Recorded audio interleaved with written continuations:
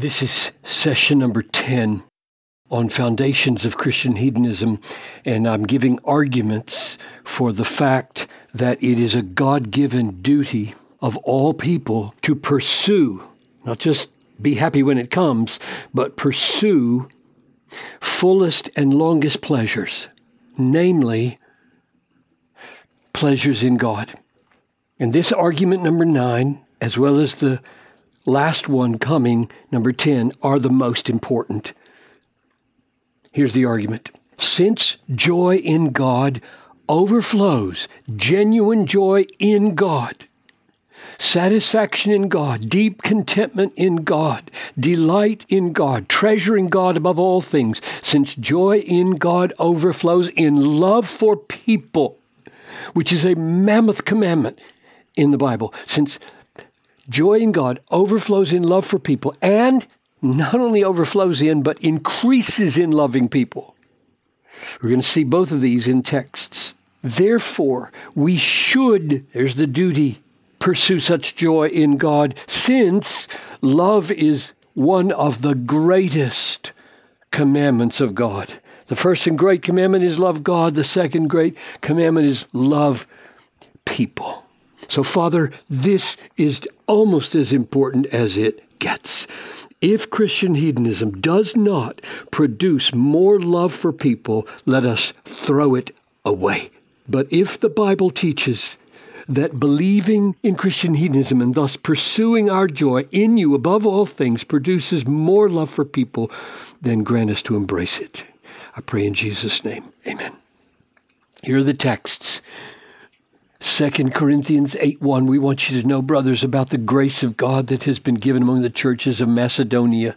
So he's writing to the churches in Corinth and using the Macedonians as an example and saying that the grace of God was poured out there. And what happened?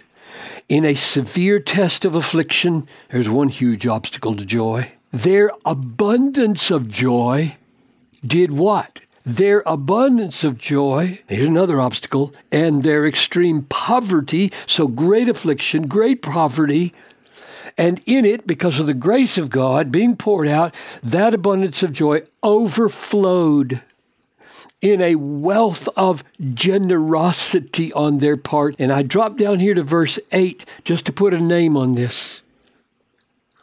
I say this, Paul says, I say this not as a command, but to prove by the earnestness of others that your love also is genuine. That's what this is. This is love. You want a description of what New Testament means by love? It is the grace of God being poured out in people's lives through the gospel and their sins being forgiven and their joy becoming so abundant that it overcomes affliction and overcomes poverty and pours out in a wealth of generosity on poor people in Jerusalem. That's love, and it comes from the overflow of joy in God. I could just stop right there, but let's keep going. Later in this book, just the chapter later, he says it this way: each one must give, still on this generosity piece, each one must give as he has decided in his heart, not reluctantly. Okay, what's the opposite of reluctantly? Or under compulsion, for God loves a cheerful giver. Now, this seems so obvious to me. I want it to be obvious to you. If God has this remarkable special disposition towards that kind of giving, doesn't it mean that as we try to use willpower to be a generous, giving person, we should supplement willpower, which is so futile. We should supplement willpower with becoming a kind of person who loves to give. That's what he delights in. It is our joy to give. So pursue joy. That's what makes God's day. Here's what Paul says about pastoring and what should motivate it. He says to the people under the leaders, obey your leaders and submit to them, for they are keeping watch over your souls as those who will have to give an account. And then he says something about the motive of these leaders. Let them do this keeping watch over your souls. Let them do this with joy. Work so that your pastors find joy in keeping watch over your souls, not with groaning. In other words, begrudging, dutiful, groaning pastoral work doesn't help people. Here's the argument.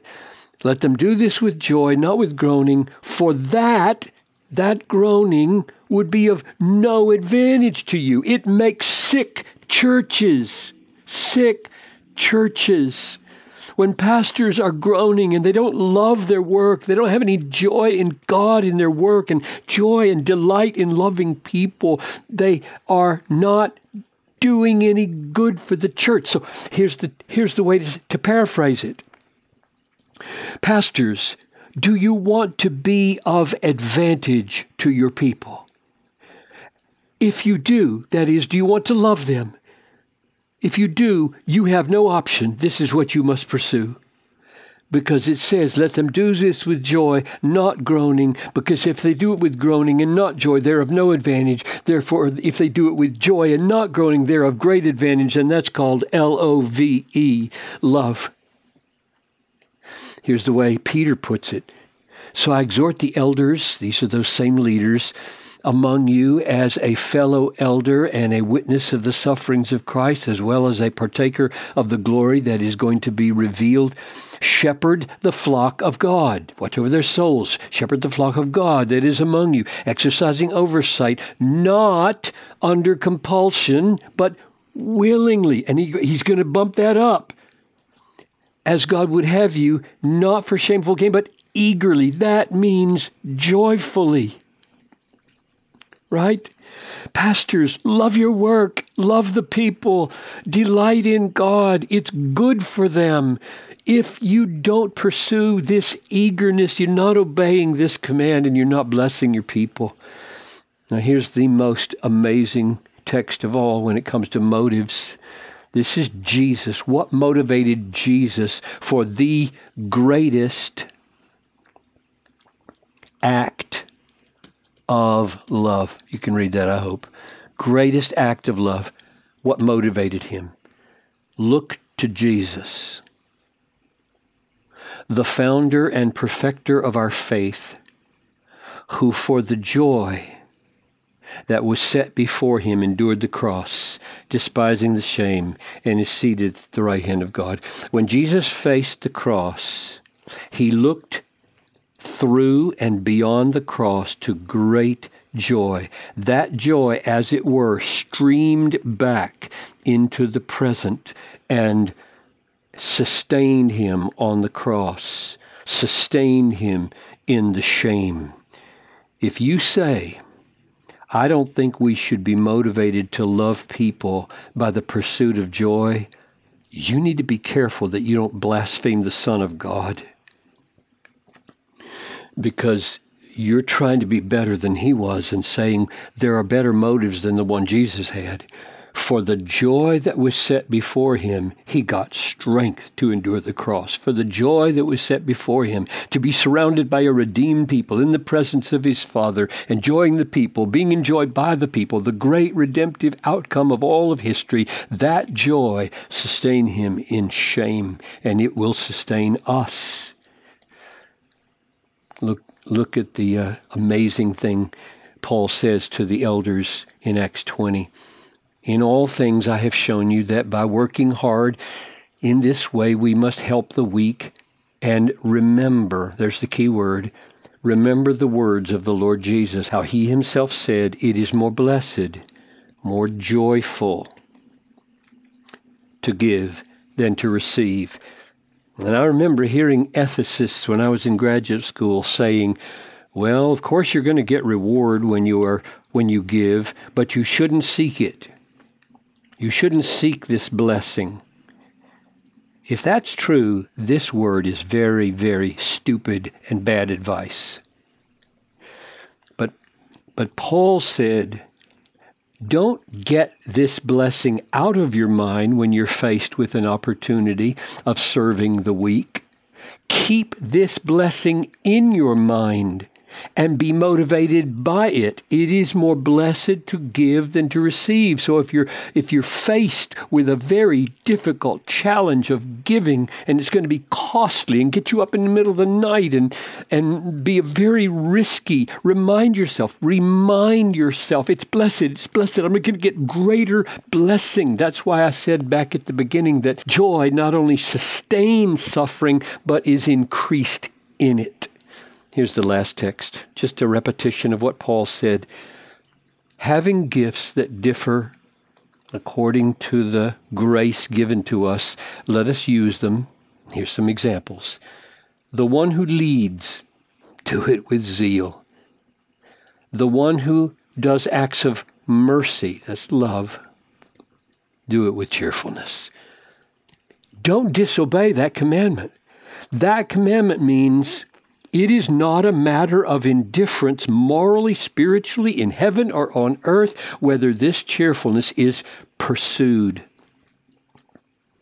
It really matters because he says, do your acts of mercy with cheerfulness. So here's the argument. Since joy in God overflows in love for people and increases in loving people, this joy increases, it overflows and it increases. Therefore, we should pursue such joy in God, since love is one of the greatest commandments of God. One more argument about the glory of God.